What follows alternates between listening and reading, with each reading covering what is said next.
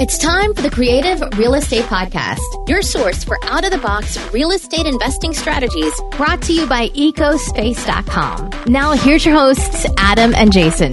Welcome back to the Creative Real Estate Podcast. I'm your host, Adam A. Adams, and oh my goodness, do we have a monster on the podcast today, Mr. Gavin Timms, originally from England. You're going to love his accent. So we are going to be talking to this guy because if you want to know how you can start making a ton of money, like without going into an office, you're going to learn that right now because Gavin is going to teach you how he did that. And he's doing that with nothing but a cell phone and a laptop.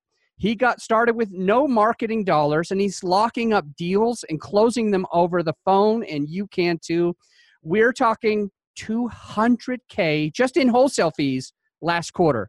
The last 3 months, over $200,000 just in wholesale fees. And he's doing this all from his laptop and his computer, and you can too. We're going to learn a lot on this episode today.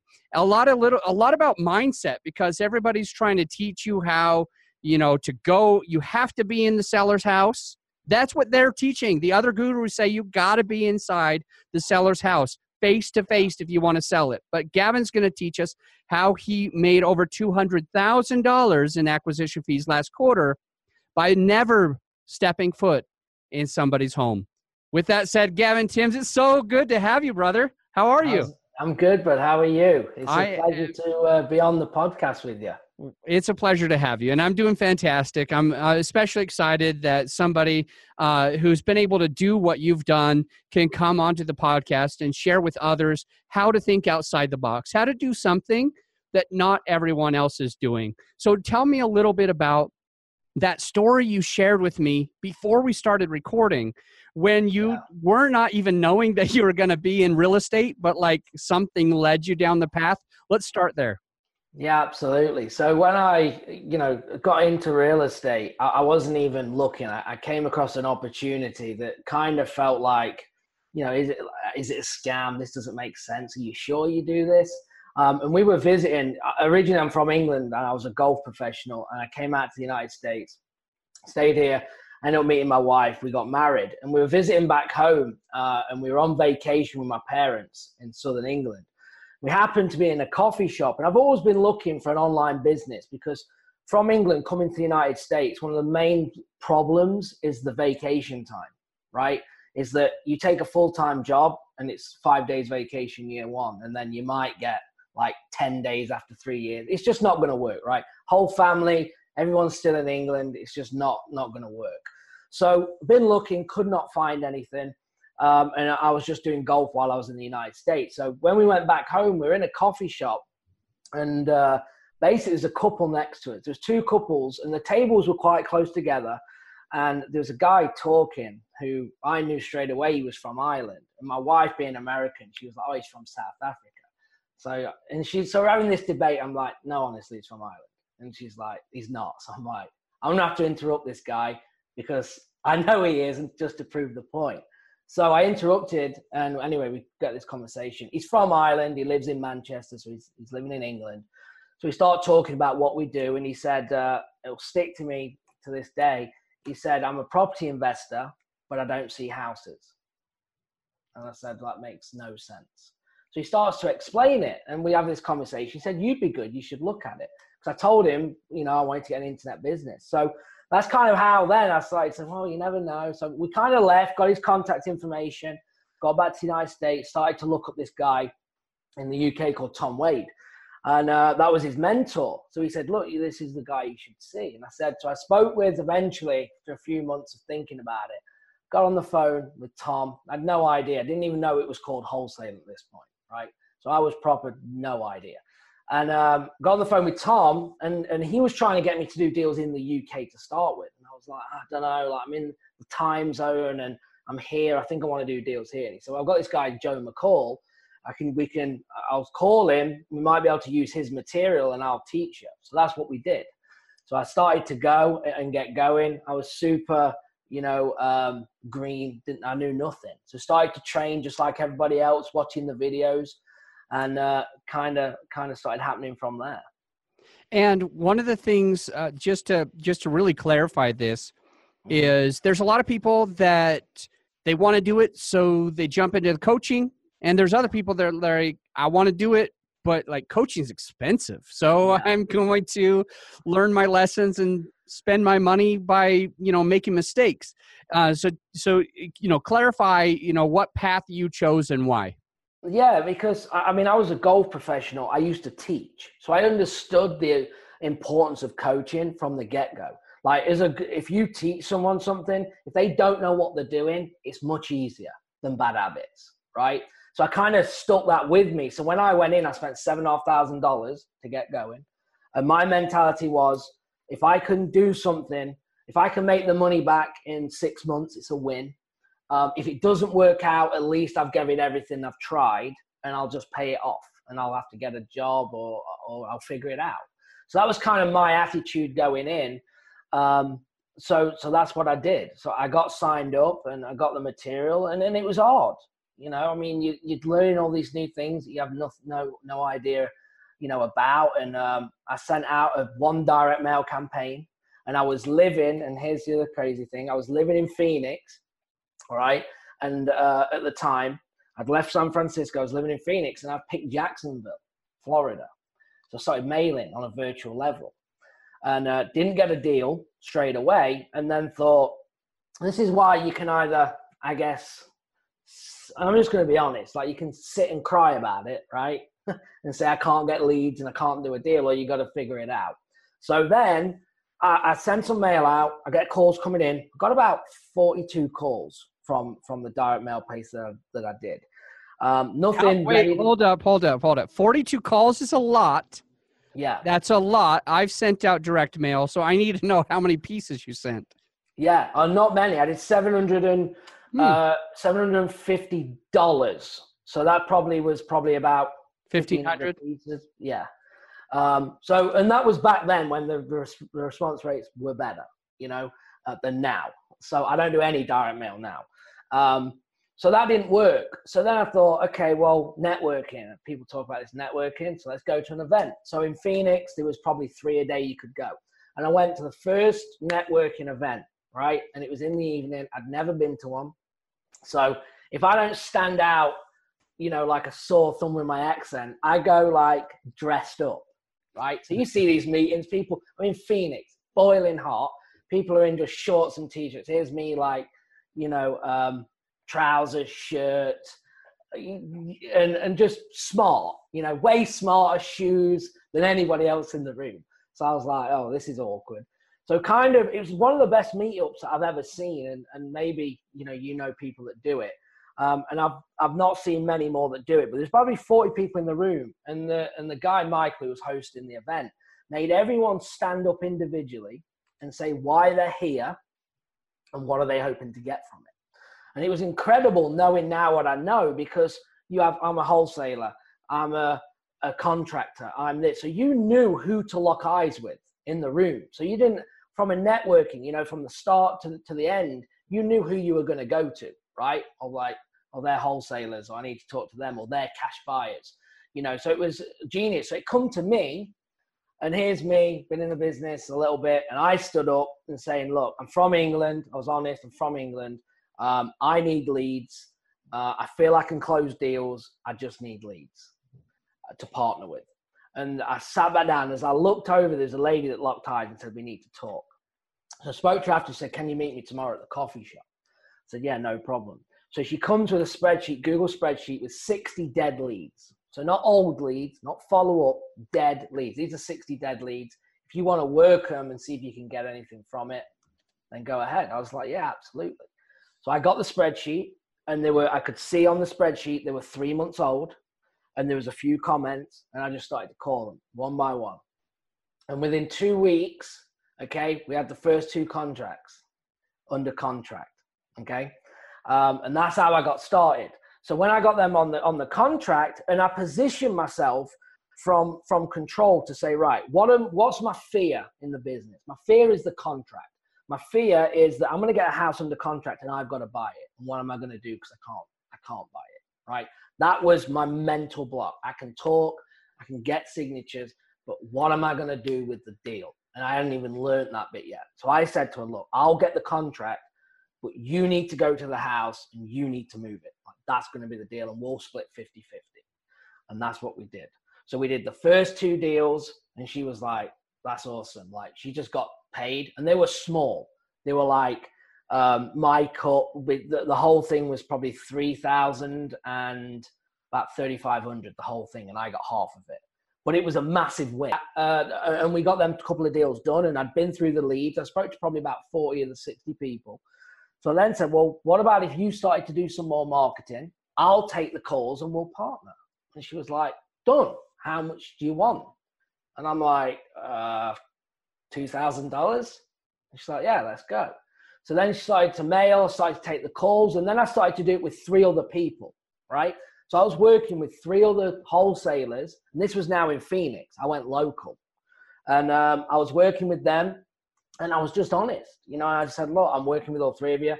You know, I'll work the phone, and I'm going to go, obviously, where the money is. And then when I started to build the pot, I then started to put my own systems in place to then take a backseat out of the business, and now I solely work on the business and not in it.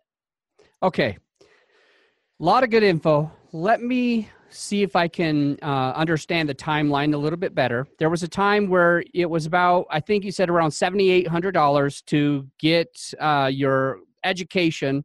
And your thought process was, if I could pay this off in 6 months, it'll be a good thing. Yeah. And then you started by sending out direct mail, and then you went to networking. And then you made half of $3,500. Yeah.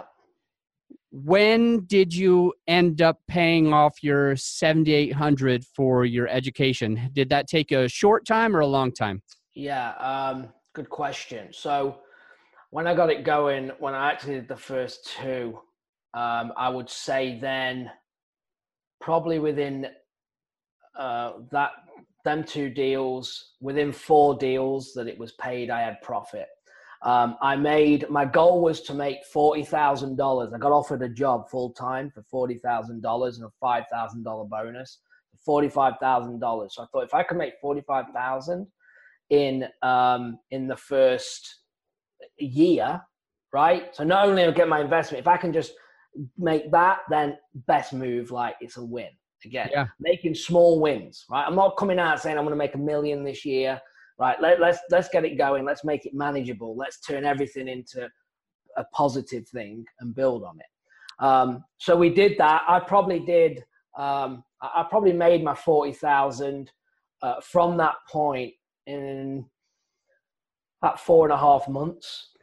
Oh, wow. That is boss. I like that. So, and that's just my cut, right? So then you've got to be thinking, obviously I'm partnering, and everyone's idea, it's funny now being in the business the way that I'm set up, where I don't talk to sellers now. I don't make offers. I've got an awesome team that I work with. Fantastic. And we partner in the same way, but we can get way more deals done, right?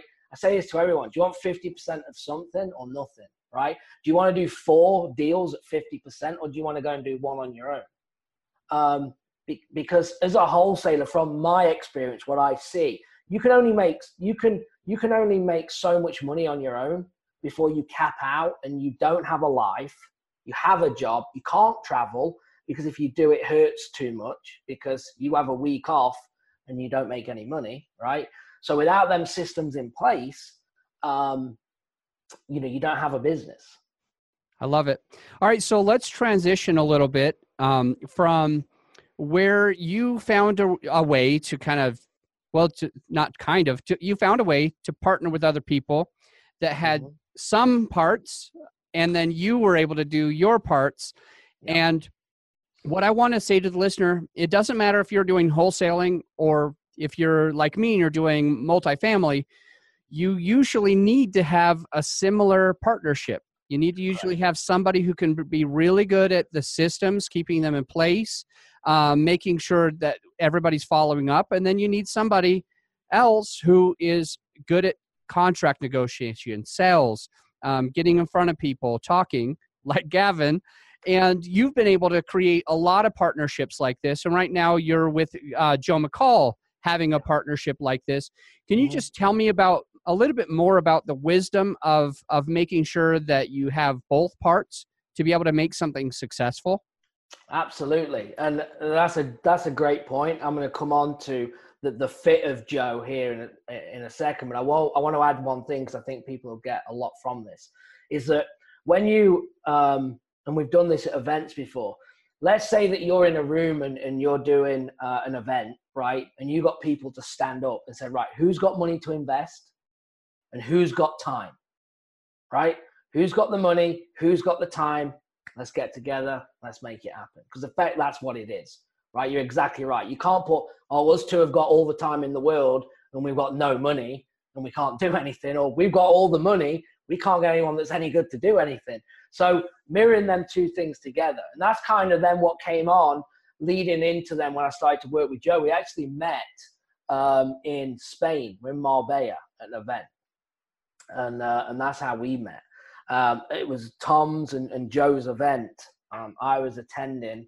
I was in Spain, and that's where me and Joe met. And we had lunch. We were sitting beside each other, and Tom had multiple coaches under him, and I felt like, what needs to change in Joe's program? How could I strengthen it? Right? Could I strengthen it? And this is, everyone thinks like Joe's obviously very successful. He's also got a podcast. And Joe didn't come knocking on my door saying, hey, let's work together. Like you have to go and create the opportunity. So that's what I did when we met. We talked about a few things. I mentioned a few ideas that he liked. So we started to test it out, and the agreement was, look, let's see if it's going to be valuable to the program. If it's not, we haven't lost anything. And then if it is, then let's go from there. And that's kind of how we started. And now I think we're probably 3.5 years in, something like that. And it's going great. Are there any of those things that you had, you were the visionary at this time. Is there any of those things that you were thinking might be able to change the business that you could speak of and talk about how it changed the business? Yeah, absolutely. I came through, I didn't work directly with Joe. I had the material, but I'm very big on communication. If you're going to have a business, you've got to be a great communicator. Right. So even though I'm sitting here saying, oh, well, I don't make the seller calls anymore and I don't talk to the buyers, but I'm still communicating every single day, multiple times a day with the team.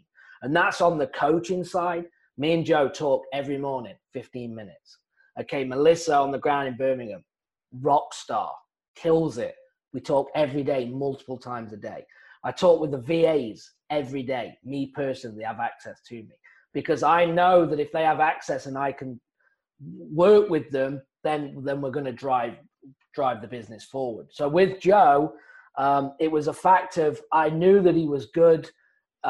We spoke once, he probably won't remember this, but Joe's more of a guy, it's just like, you've got everything you need, just do it. Just get on with it. Like, there's nothing else, just take action and do it. But some people need more than that, right? It's getting them, excuse me, to think behind that of, well, what's stopping me from doing this? And normally it's the mental block, it's the fear, it's the things you've got to get around. And if you can get someone to be more comfortable with it, if you look and analyze worst case, like people think the phone's a cactus, right? They don't want to pick it up, they're scared. And if we think about it, like, oh, and I don't want to ruin my marketing that's coming in. No problem. Let's call Craigslist the other side of the States, and let's randomly call someone. And guess what? You have a little red button that you can put down at any time, right? So you can hang up.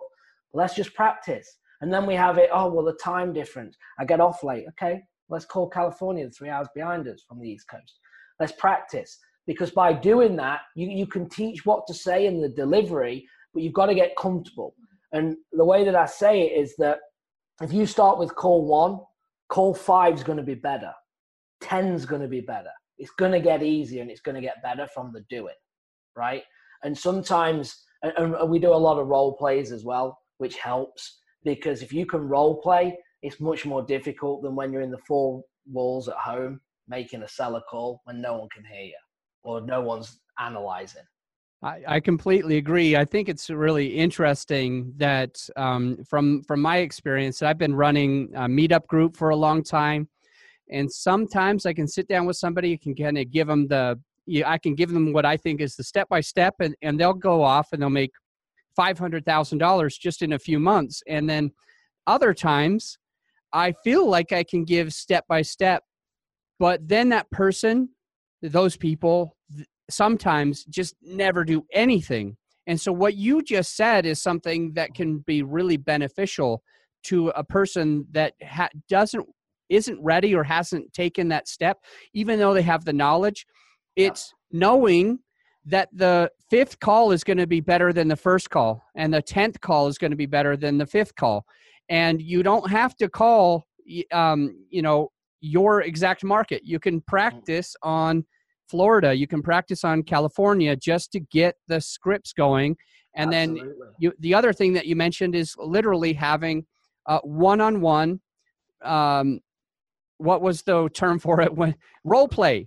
You actually sit there one-on-one and bounce the ideas, practice it between two people before you get off. Because what I think a lot of people need to know before they make those calls is they need to know what it feels like to come out of their mouth. Because when they can see themselves doing it, then they can actually do it. And so otherwise they get choked up and they're unable to use the script, which I think pulls me into the question that I really wanted to pull from you today, because I know you have a ton of information on this, but it's the question of all these other gurus are actually saying you can't close on the phone. You have to go into the house.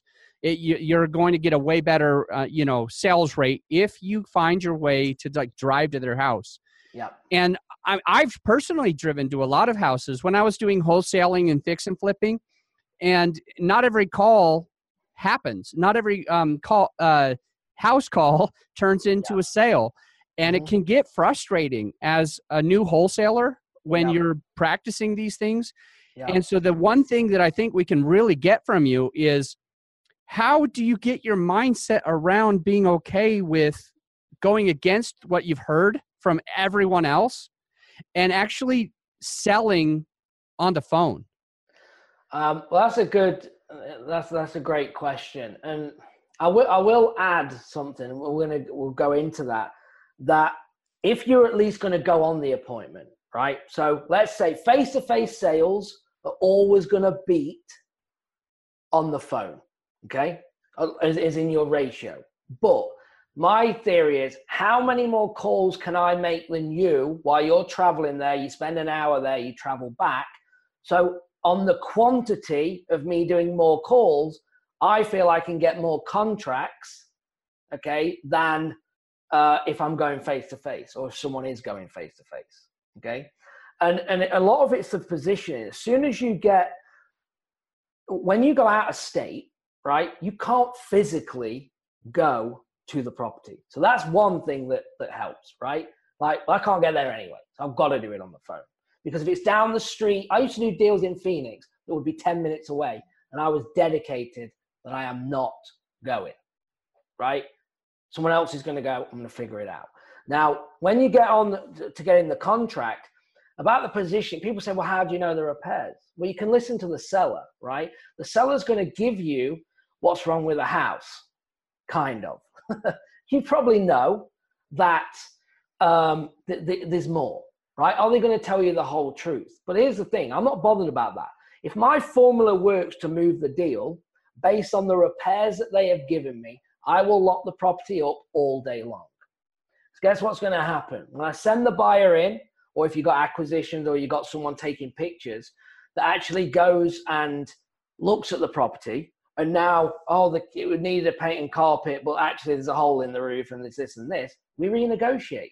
It's the easiest renegotiation when you can go back and kind of put it back on the seller that, hey, Miss Seller, I know you said that it was just a paint and carpet, but actually there's a hole in the roof and there's this.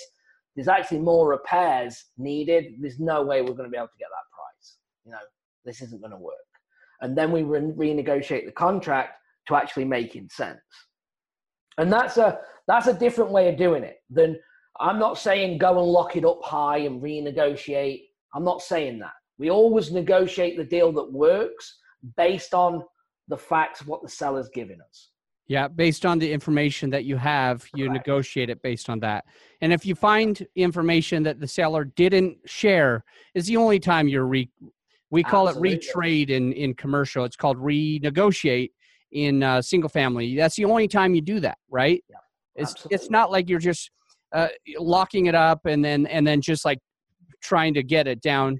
Yeah. You know, that's the wrong way, I think, to do it. But exactly. When you, I like how you're saying to do it. It's the right way. And I just wanted to clarify that so people didn't get that wrong. Yeah. There is people that do it, and it frustrates me. When you're in Phoenix, there's wholesalers everywhere, and people are like 30,000 more than you.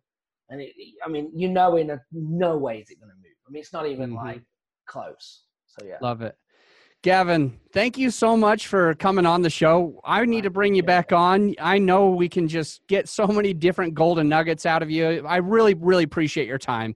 I really appreciate you just coming on and just opening up, the curtains and showing us exactly what's going on, how to be successful in this business. Coming from somebody who, just made $200,000 just in the first few months, literally only in wholesale fees. And you'd be able to show us like what is it that is making you successful has really benefited me and the podcast listeners. So I really appreciate your time. No, thank you for having me on. You do a great job, and we appreciate you. You're too nice. We could do this all day. All right, my friend, I will let you go. But until next time, think outside the box. Thank you so much for listening to the Creative Real Estate Podcast. And if you got value from this episode of the podcast, please take the time to leave us a rating and review on iTunes. Give us a written rating and a review. We'd really, really appreciate it. I'm going to let you go, but until next time, think outside the box.